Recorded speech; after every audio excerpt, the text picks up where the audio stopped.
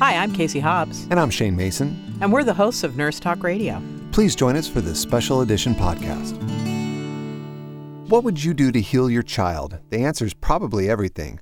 Our next guest has written a new book called The Long Ride Home, The Extraordinary Journey of Healing That Changed a Child's Life.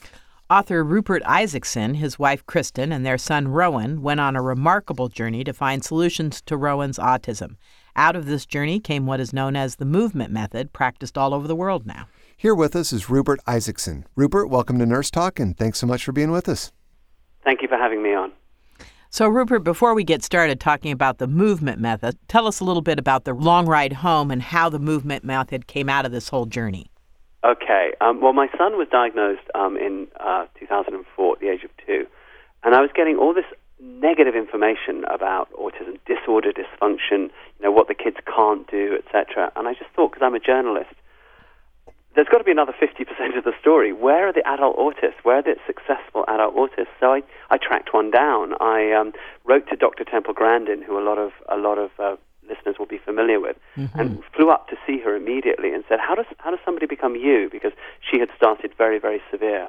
And she said, it's simple. Follow the child, follow their interest, do everything outside in nature so there's no bad sensory triggers, and really let them move, because the brain needs a movement in order to learn. So I thought, duly noted. And I noticed very quickly that almost all the behavioral therapists who were working with my kid did the exact opposite. They were trying to keep him in rooms. They were not following his interests. No matter how upset he got, they just got more rigid. So I fired them, and I decided to follow him. And I followed him outside, initially into the woods, because that's where he wanted to go. And then we began to communicate about what we could eat and what we couldn't eat. And then he found his way to my neighbor's horse, Betsy. I am a professional horse trainer. So I started to ride with him. As I started to ride with him, he became verbal in the saddle in front of me.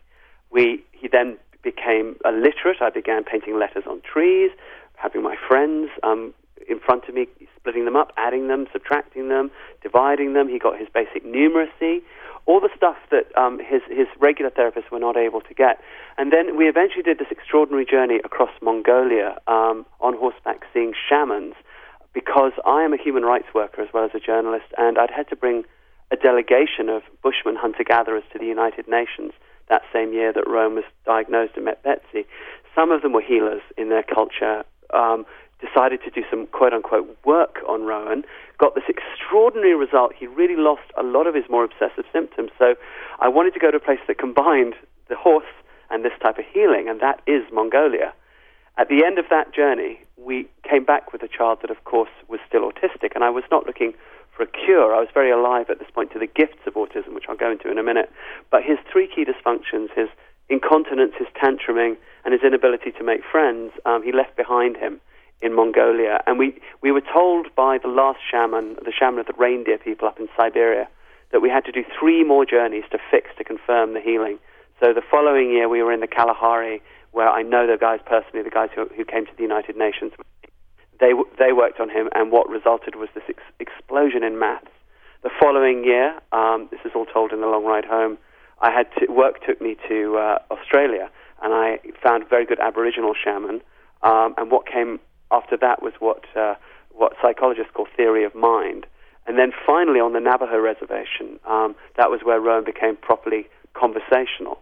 But by now we had realized, by talking to a lot of neurologists, showing them what we were doing.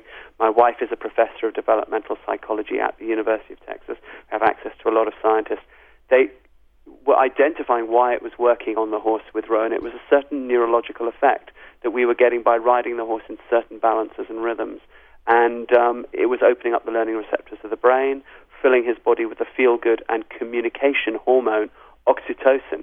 And so we realized, my gosh, if we can do this on a horse, surely we could get these same effects in play equipment and on my shoulders and in a wheelbarrow and in a pool. And indeed, it turned out we could. And by then, of course, we were homeschooling.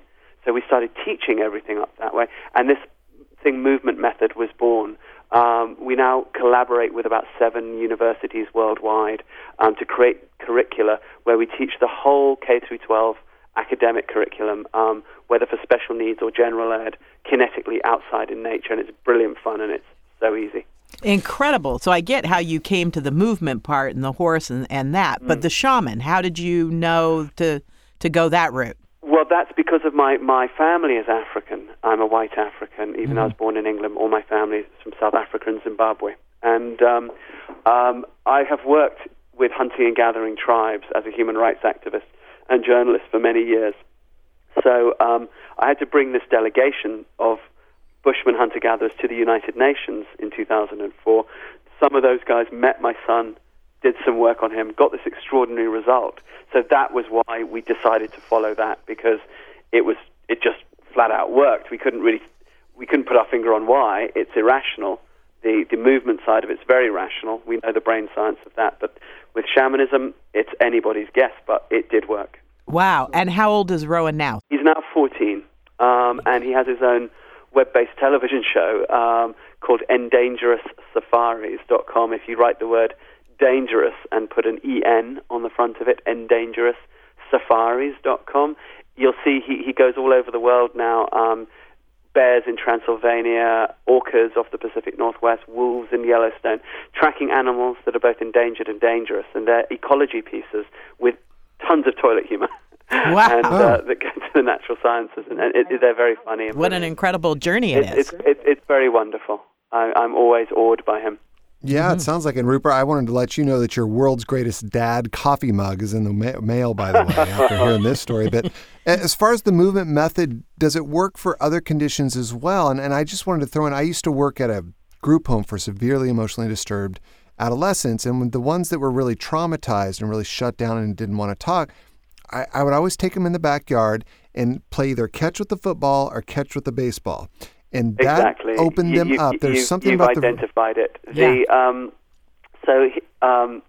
It works for ADD, ADHD, anxiety, depression, PTSD, chronic fatigue, anything that is to do with the nervous system and the brain. The reason why autism is such a good bottom line and proving ground is because an autistic person is so authentic, they will never pretend that something is working just to please you. It either works or it doesn't. So if it's going to work for autism, it's going to work across the board. So absolutely, we work with all those populations, and we now teach a lot of general ed for school districts and how to do kinetic learning, and also how to set programs up at home.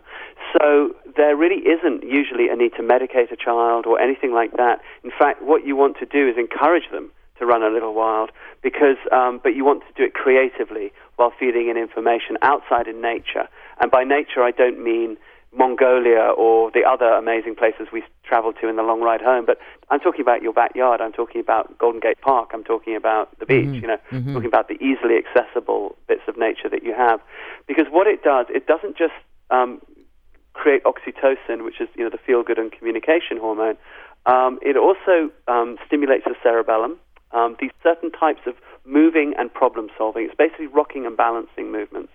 The cerebellum causes the brain to produce Purkinje cells. Purkinje cells are the cells within the body that act as circuits in the brain that get the different parts of the brain to talk to them, to talk to each other properly. Right. That fires up the prefrontal cortex, then, which is emotional regulation, learning, planning, executive function, and then the inner ear, the vestibular system, which is balance, but more importantly, attention. So suddenly the person is in the ideal position to receive information, but much more importantly, to retain it. And then finally, these movements make your brain produce a protein called BDNF, brain-derived neurotrophic factor, which is like a miracle grow for the brain. It makes your brain produce scads and scads and scads of neurons. So movement is everything. And if you think about it, it makes perfect sense, because we're hunting and gathering apes. There's a link here with dementia. Putting older people in old people parking is a very bad idea. That they're supposed to run after the grandkids, which keeps them physically fit, and they're problem solving, teaching the kid this, and keeping him out of trouble, teaching him this, keeping him safe. Then you do it in French. Doing a round of golf and the crossword puzzle isn't going to have the same effect. So really, our modern society has moved away from movement so much. However, and in No Child Left Behind, the high schools got rid of almost all the recess and the PE, and our scores did not go up at all, whereas all the Scandinavian countries who increased all that and actually have almost halved classroom time still lead academically in the international rankings, and all their kids go on to graduate school. So it's very, very clear where the science is here. It makes tremendous sense. And we've also done something which I want to mention, you know, the fluorescent lighting and the way that classrooms are shaped are also antithetical to learning. Completely, because of sensory issues. So most of us have sensory issues, and of course people on the spectrum have them more acutely than others. Fluorescent strip lights are the worst and the worst known trigger because they flicker at 60 times a second, and you and I tune that out. But some autistic kids in particular will see that and see that as like a strobe, and it can absolutely undo them. Also, industrial noise. I don't just mean jackhammers and chainsaws and tractors. I mean the hum of a refrigerator, the air conditioning, that sort of thing. And industrial cleaning solvents, those smells, echo. You know. So where do you get all of those things? Yeah, schools, supermarkets, airports. So where do you see the meltdowns? In those places. Yep, absolutely. But you can redo those interior environments. So, for example, we show schools how to make over their classrooms very cheaply so that they get rid of those bad sensory triggers, and then let the kids move, put in swings, put in balls, let the kids circulate through the room through the course of the lesson. You're going to have a better result. So, Rupert, I just want to ask you before we wrap up, if we have a parent or someone on the line right now that's listening that has an autistic child, what is the most immediate thing that they can do to help? Okay, easy. Go to this website, kidsmustmove.com, kidsmustmove.com. We have our main kinetic learning course online there. You can do it really easily. Anyone can do it in about a day or a day and a half. Do that course. It takes you through the 6 steps of kinetic learning and the brain science, showing you how to do stuff in your living room, how to do stuff in your backyard, how to do everything from basic communication right up to things like statistics and higher math, you know, wherever the cognitive level of the kid is. It's so easy. You do not need to be spending tens of thousands on behavioral therapy. Do what the autistic kids and ADD kids are showing us works. So kidsmustmove.com, download that that free home study course. Great. Excellent. Well, thank you so much, Rupert. I am so glad that your son was born to you and your wife because you took this incredible journey, and people should get this long ride home because it's fantastic. So you went on a journey and found all those things, and now you have the science to back it up. So congratulations. It's been a wonderful journey. You've done a brilliant job. Thank you so much. Well, you're kind. Thank you for having me on. It's been an honor. Yeah, thanks for your amazing contributions. Thanks for being with us on Nurse Talk. For more information about this topic, visit nursetalksite.com.